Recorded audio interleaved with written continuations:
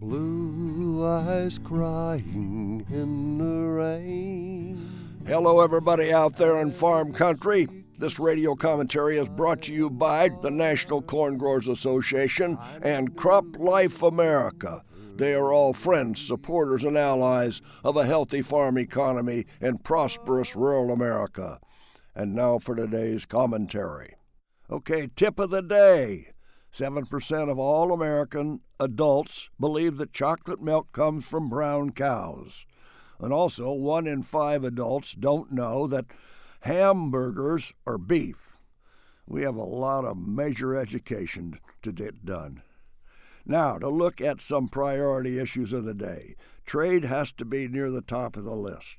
I think ag industry is very well represented.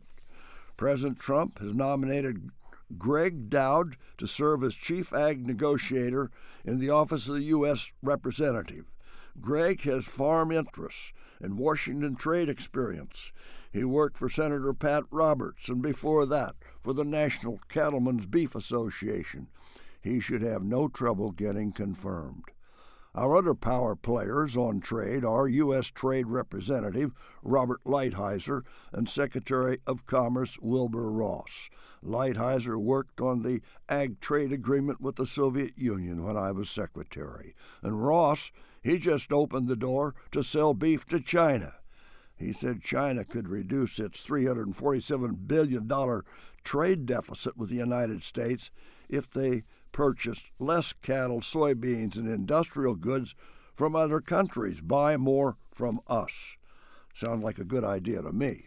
And while talking about trade, President Trump's change in our Cuban relationship looks like a step backward.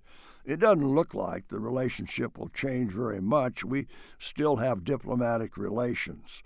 Although trade did not increase with President Obama's outreach to Cuba, he opened up travel opportunities. Reality is, until Congress changes the law to allow private credit for Cuba to purchase our food products, they're not going to buy.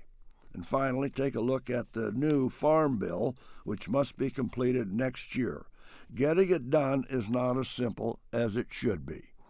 Conservative Republicans in Congress want to increase work requirements for able-bodied food stamp recipients. And keep in mind, the Farm Bill has 2 parts. It has nutrition programs and farm programs. And if the food stamp work requirement is passed this summer, it will hurt our chances of passing the next Farm Bill.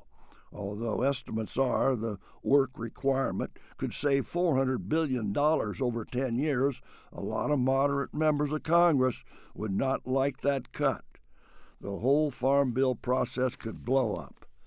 I think we should keep nutrition and farm programs together. You scratch my back, and I'll scratch yours.